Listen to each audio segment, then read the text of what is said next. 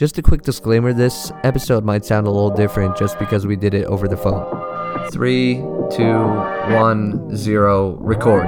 Heat in my vein like vernacular. Cook up the beat with a spatula. Hey, welcome to the 7th episode of the Passion Project podcast, where I try to find passionate people and learn everything I can from them and take you along for the ride. Today I have Brady Cabe, who is a photographer. Thanks for having me. I'm a nature and landscape photographer, and I do a lot of astrophotography, taking pictures of the Milky Way. I enjoy taking pictures of sunsets and wildlife, and I also teach monthly workshops at the Morro Bay Art Center, which is a lot of fun. So just to get an idea, how did you get started with photography? I started taking pictures on my cell phone, really, and wanted to do certain things that my phone wasn't capable of doing, and so I looked into it and realized that I needed to get a digital camera with interchangeable lenses, and that's how I got started, and I haven't stopped taking pictures since. Yeah. So about the starting off with a camera phone. A lot of people nowadays, if you're taking photos with your, phone, it's not really considered photography now, is it? Like professionally. That's an interesting discussion. There's a lot of debate about that, and I don't know if you follow f-stoppers. There's every once in a while they do a blog post or a video about how good the newest iPhone is and can it replace your DSLR, and almost always the conclusion is no, but it really just depends on what you're going for and what you need. If your camera has the capabilities to take the photograph that you are trying to take, then it's still a photo. And I think that the saturation of images from everyone having a camera in their pocket has definitely increased everyone's exposure to photography, but it also has created where people are morals, which I think that to more people who may not have known they were going to be interested in photography, like myself. If it weren't for camera phones, I don't know that I would have photography. It's hard to run my medium. I've done some painting and things like that. But it's hard to say, but that it was something I was something that I really enjoyed doing. I never really stopped doing. I was taking pictures with my phone all the time and posting it online. Very proud of some of the images that were maybe not that high quality, but I don't know. I don't see it as a bad thing. I see it as an opportunity, and it's definitely an interesting conversation. Yeah, but there's definitely limitations to what you can do with your phone camera. But I think the gap is getting more and more bridged. For what I do with the night sky photography and landscapes, dynamic range and noise performances are the two most important things to me, and those are two things that are big limitations with a smartphone because the camera sensor is so small, and those two things tie in very closely to the size of the sensor. Yeah. So taking pictures with a smartphone, I hit those limitations pretty quick when I'm doing the stuff that I enjoy doing the most. But it's great for portraits. Can be. A lot of photography is really about light, because photography is, capturing light. And, if you have a properly lit subject, any camera is going to do a good job for you. Yeah. On the subject of astrophotography and nature photography, what do you feel is like the beginning steps for someone if they were about to get into something like that? Specifically astrophotography? Yeah, astrophotography is something I'm kind of interested in. Yeah. Just having a sturdy tripod is the one of the most important things. It doesn't necessarily have to be something really pricey, but just something that's maybe a step up or two from the most basic thing you can get on Amazon. If you have the budget for it, getting a carbon fiber tripod is great, especially if you shoot seascapes. Dissipates the vibrations a lot better than aluminum typically. So, I recommend a carbon fiber tripod, but if your budget doesn't allow for it, just get something that's going to be sturdy enough to get a clear photograph at night, because there's nothing more frustrating than going out and shooting for a few hours and getting back and then looking at the images on the computer and everything's a little blurry, or your stars are, fuzzy, things like that. Yeah, tripod's the most important thing, and then you can do a lot with any lens, but a wide angle lens with a wide aperture is the best first lens for astrophotography or for shooting the Milky Way. Something like 14 millimeter f2.8. There's a couple lenses out there you can get, but for between $200 and $300 that are relatively inexpensive as far as lenses go, and you can get really good results with those. So with a 2.8 aperture, and I mean, of course, it depends on the ISO settings and all the rest. What do you really go for? Like, is it called the shutter speed? Shutter speed. Yeah, because I understand the longer the shutter speed, the more light you get, but also the more susceptible you are to moving, right? And blurriness. Yeah, so you have to find a happy medium on that. There's a few different formulas you can use, but basically you don't want the shutter speed to be too long, otherwise you'll start to get trailing in the stars that you may or may not want. So if you're going to print a large image and you've got trailing in your stars that was unintentional, then the stars will look kind of out of focus. So I mean, the trick to that is there's a 500 rule, which is not it's reliable enough to use as a rule of thumb. Basically, you take 500 and you divide it by the focal length of the lens, and that gives you your maximum shutter speed before you start getting trails. And you can go a little faster on the shutter speed to be safe. That's what I usually recommend. So like for a 14 millimeter lens on a full frame camera, you can get over 30 seconds before they technically would start to trail or be noticeably trailing, depending on your there's a lot of factors too, so it depends on how many megapixels your sensor is. More megapixels, it's going to trail sooner because it's going to pick it up more. But it all really comes down to the print, the size of your print in the end. So I found from the stuff that I printed large, the 500 rule works pretty well for anything up to 20 by 30 in size or even bigger. So does it work with crop sensors too, the 500 rule? Yeah, so with crop sensors, you'd want to use same basic principle, but it's a 300 rule instead of 500. So got it. I have a blog post about that too. It's 500 and the 300 rule. Okay, yeah, and the blog post is on. You just go to bradycabe.com/blog. So, I mean, for someone who entered as a hobbyist and not traditionally trained as a photographer. I wonder how much you look at, earlier photographers' works. Someone like Ansel Adams is like a famous nature photographer or landscape photographer. Do you look back at those kind of people, or? So, that's a really interesting question because, if you're classically trained or if you go to school for it, I mean, you definitely learn about some of these greats, and it's kind of interesting. I mean, going about it the way that I did, you hear about some of these guys and then you run into their work here and there. But yeah, it's just interesting. There's such an oversaturation of images right now too. I mean, you can go to Instagram and just start scrolling and you can find, 100 different photographers that all have a similar style and they're all doing amazing work. And yeah, it's just an interesting thing. It's definitely different. I think if I had gone to school for it, I'd have a different eye for it. I mean, some of the things I learned just from taking art classes and things like that, I try to use some of those principles. So I think I probably have more of that influence than I have influence from someone like Ansel Adams or, I mean, that's a good question. Just out of curiosity, what are you trained in? Like, what did you go to school for, or what do you do professionally? So I have a degree in communications, and right now I do sales and marketing for injectorsdirect.com. Okay. I get to use some of my photography with that, so I do all their product photography, social media images, and then I'll be doing some videos to it further on down the line. Okay.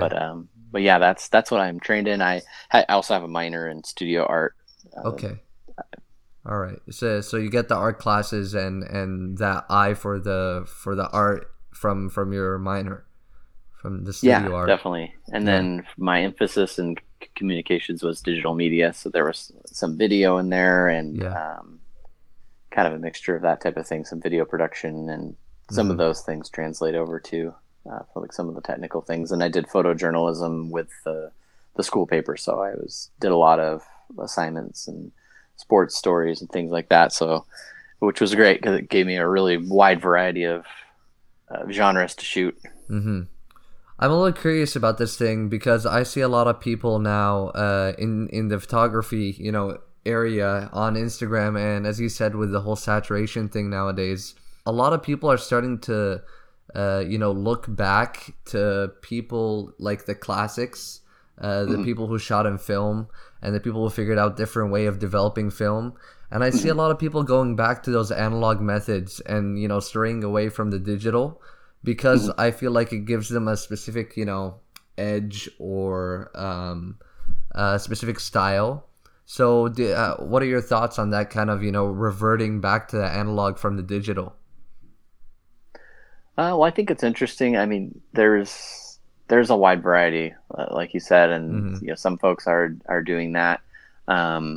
There's a photographer, Michael Strickland. I worked with him briefly at Really Right Stuff, which is a local company that makes tripods, and he does amazing work. It's all film, large format stuff. I can't even wrap my mind around like the processes and the things that he does with it. It's really neat stuff. You can probably check him out. But yeah, I mean, he's definitely kind of carved out a niche for himself. I mean, there's a lot of photographers that go through like a phase where they're going to shoot film because, I don't know, they want to be edgy. So there's definitely that happens. But then there's guys like Michael Strickland who are doing it. And I mean, they're just doing it because it's their thing, and they're doing a great job with it. I'm somewhere in the middle where, I don't really have the desire to shoot film.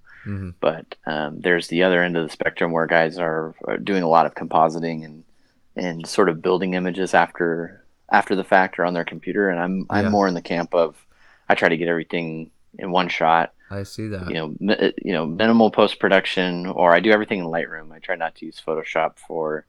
Photoshop I use more for like weddings and portraits. So yeah, I mean, there's a lot of different schools of thought on all that, and I just enjoy trying to create a single image that has impact, and for me, it's just more fun. I have nothing against the guys that do. There's some folks out there that are doing really good composite work that's amazing. But just for me, I just enjoy it more if I can get it just in one shot. I use filters and things like that in front of my lens when I'm shooting sunsets. Like I don't use HDR or anything like that. I try to do it all in one shot with using filters and techniques like that. I mean, that's why I thought it would be an interesting question to ask you, because I noticed in your Instagram bio you mentioned that all photos are single exposure. So why mention that, or why is that important to mention? I think it is just because a lot of folks I think the inclination is to assume that everything is Photoshopped. And there's some people that are doing such a good job with the compositing that you can't tell visually, especially on your phone. It's such a small image. Sometimes you can't tell by looking at it. Yeah. And to some degree, some of that stuff, I think, it makes, depending on what the composite is, it can make the image less special. I have this one photo that's really special to me. It's this huge meteor. It's from the 2015 Perseid meteor shower. And it's a huge meteor. I didn't do anything to the image to enhance the size or the placement or anything of the meteor. It's just, it's me out standing on a rock in the middle of the ocean, and then the Milky Way is behind me. I kind of set it up, I framed it like that. And then I just set my camera on a timer to just continually take photos. And I just watched the sky and waited for a meteor to fall. And I still can remember that one falling. It was just huge. And I, counted off in my head. It was a 15-second exposure. And I ran back and looked at my camera, and it was so exciting to see the back of the camera in that image there, with this huge meteor. And I just think for like certain type of composites, when there's too much going on with it, when there's, I guess my phrase was everything but a unicorn, it kind of takes away from, when you do capture something special, you know what I mean? Yeah, I get it. And it's not that I'm against compositing altogether. It's just, if it's not tastefully done, it just seems, if it's just for the Instagram likes, then yeah, what are we really doing, I guess is the question. If it's, is it photography anymore? yeah. Sorry, that's my dog. Yeah, I wanting can hear me to him. throw the ball to him. He's hilarious. He will just drop the ball at your feet or on you until you throw it. That's good. So, I mean, I have friends that do photography. A few of them professionally. Mm-hmm. I mean, they get paid to take photos of usually cars or portraits or things around, that kind of things. Mm-hmm. But I have a friend, and I mean, I'm not a professional photographer, so when he told me he takes these photos on a tripod, and what he does is he takes the same photo over and over of the same subject and just changes the exposure and just overlays them. So is that what you mean by when you say like single exposure, meaning not that, or do you mean just simply edited photos in Photoshop don't count as single exposure? Like, where's the single exposure line? So if it's for me, at least in my head, what I consider single exposure is just one click of the shutter. That's it. So in a situation like with a car or something like that, I would, if I was going to shoot a car, I would bring in lights and things like that to light it up, like with off-camera strobes. Yeah. Either flash units or something like that to light it up to get the look that I wanted, and then just take the picture in that way. I mean, there's definitely some use cases where using multiple exposures is really handy, or sometimes the only practical way to light something. Like real estate images are the best thing I could think of off the top of my head, that are, you sometimes almost have to, if the client wants a picture of an indoor scene, you can, put in a fake outdoor image like in the window or something like that, or you can take multiple exposures at different exposure values and then combine them and create an image. So there's definitely situations like that where that could be the most practical thing. But there's the challenge too of like, well, how do I do it in one shot? And maybe it's not practical, but is it possible? And if it is possible, I want to try to do it because to me it's more exciting. So maybe if I'm trying to get an outdoor scene through a window and I'm shooting inside, I've got a few pictures of this. I did some photos for the Cliffs Resort, and I just used flashes. So I'd set up a flash on a stand, off to the side of my camera, exposed my set my exposure for the outside so you could see outside, and then when I took the picture, it fired the flash and it lit up the inside of the room, which was darker than the outside. Yeah, enough to make sure that the window wasn't blown out in the background. Yeah, so I just exposed for the outside for the window, and then set up my flash to basically fill in all the shadows. Yeah, but in some situations, if it's a really big scene, you might need multiple flashes, and sometimes it gets to a point where it's not practical. Yeah. But for me, I like the challenge. So just depending on what it is, I try to stick to that. Yeah, a little bit of a purist, but at the same time, it gives you a better understanding of the lighting. The medium of photography. Yeah, definitely. Yeah. I mean, I don't consider myself a purist necessarily, but I do try to stick to that. Yeah. One exception for that, for my own personal role, is when I'm doing star trails. A lot of times I will do multiple exposures, and the biggest reason I do that is when I'm shooting a meteor shower. I'll take a series of images that are, use the 500 rule, set my exposure to that, and then I just take a sequential images over and over and over, and for however long I want.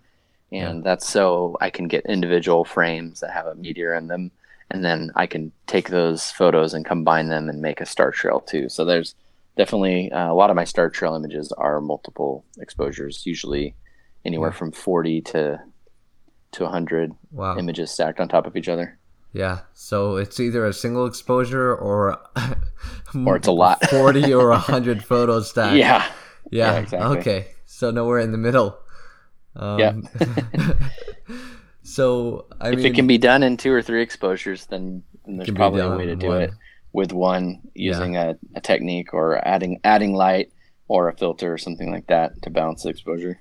Moving on from astrophotography, although that's my interest, but actually, you know what? One more question about astrophotography, because I have this trouble personally when I go out to take photos. if I go out and try and take, long exposure photos of, the stars, I usually am faced with two issues. It's either car lights or, artificial lighting somewhere off to the edge of the frame that ends up bleeding into the frame. And the second is the moonlight. If the moon is out, then you can never get long exposures. So is there things around that, or is, No, not. I mean, just planning around the moon the lunar phases. cycle. Okay, yep, the moon exactly. phase. And then for the external lights, just have to get away from, the lights of the city. You kind of have to just get out into the hills, or just the edge of town. Usually, like around here, at least, we're lucky. Like it gets dark pretty fast when you get away from town. Yeah.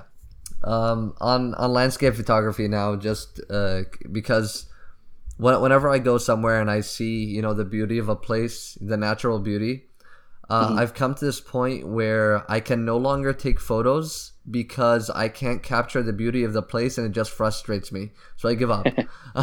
Yeah, I hear you. Yeah. So I want to know, how do you overcome that, or how do you actually, get to the point where you can capture the beauty of the place in a photograph? I usually shoot wide angle or really telephoto. So what I'll try to do is, and that's a good question, because it is tough when you get to a place that's, especially if it's a place that's been photographed, millions of times, like potentially, or like something. Yeah, something like that. You just have to, go when the light's good. That's the biggest thing, is plan around the light. Don't try to force it. If you go somewhere in the middle of the day and there's no clouds or anything to help soften the light, you're going to have dark shadows and bright highlights, and it's going to be really tough to balance that, although there are ways you can try. The biggest thing is just, only take pictures when the light's good, when you're out there in nature. And then, I usually shoot either really wide or really telephoto. So I usually have like my telephoto lens ready to go for, birds and critters, things like that, wildlife. And then I have a wide angle lens on another camera ready to go for wider scenes. And so, I usually try to find something in the scene to focus on, and, kind of frame my photo around that. So, if I find like a really interesting texture or moss or, something that's in front of me, then I sort of frame my image using that as the subject, and then the background or the kind of the larger scene that may be really pretty and I'm not really sure how to capture it, kind of becomes the backdrop to the detail that I'm focused on. What do you think of panoramic photos on the phone? What is that to a photographer who's, does it professionally? Yeah, it's a pretty neat feature. Depending on what, I've used it. I think one of the more interesting shots I have with my phone with a panorama is like a picture of my son, and I had him like he's running around in a circle, and if you pan slower than the subject is moving, they'll show up multiple times in the photo. Yeah, it's kind of fun to try. But yeah, I don't know. It's like I said, it's a relatively small sensor, and you don't have a lot of control over focus and exposure necessarily. Yeah. So depending on what the light is, I would rather use my DSLR, and especially if it's like a sunset, I'm probably going to be using a filter to help balance the light. So I'll probably just end up setting up on my, my tripod and getting my DSLR out for something like that. Yeah, my issue is even with, my small point and shoot, which is a decent camera, it's got a panoramic function, but whenever I try and take a panoramic, first of all, it's adjusting, the lighting for the whole panoramic view. And then the second thing is the distortion that I usually get with panoramic photos. So I'm not sure, is that an issue of, taking the photo, or is that just an issue of the stitching and, that's how panoramas come out?